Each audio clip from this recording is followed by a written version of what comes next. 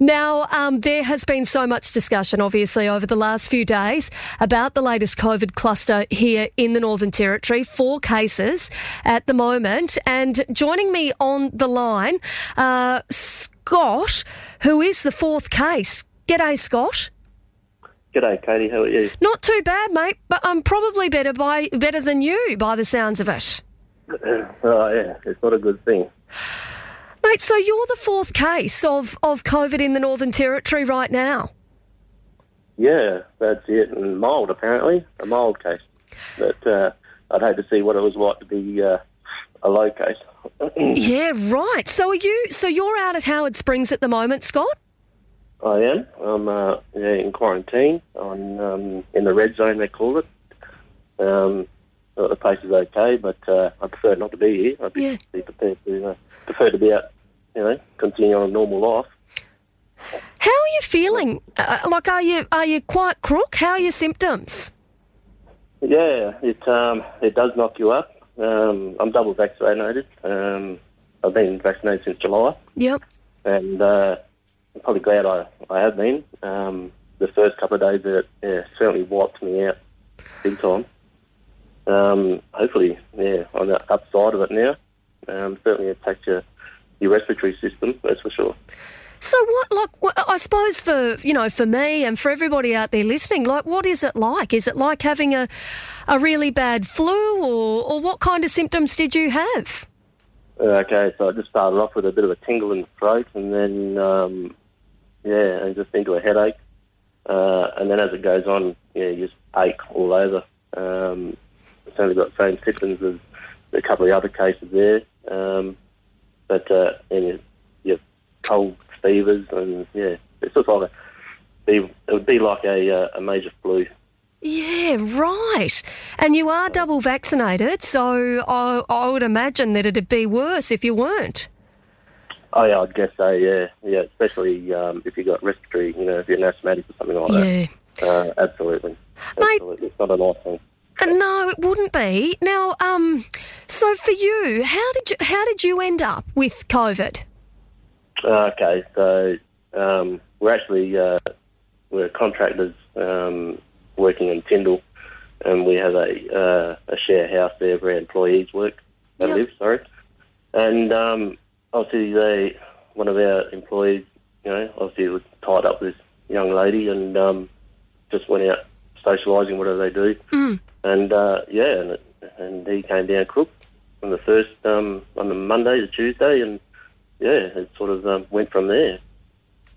So and so about it. And yes. Quick. So then, how did you sort of find out? Did you start to have symptoms, or did you have to go out there to Howard Springs?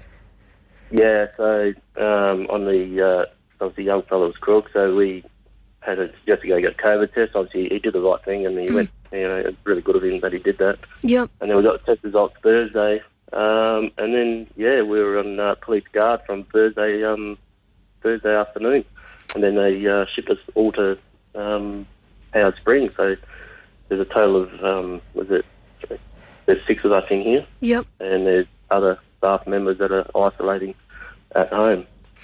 And so obviously at this point it's the 4 positive cases, but as you've pointed out, close contacts, so there's a few of you out there. What's that meant for you in terms of the impact on work and business? Yeah, it's massive. So I mean, we're doing a fairly big job in Tyndall, and that's just come to a full halt. Financially, it's crippling. We can't get. None of us can get back on site. Mm-hmm.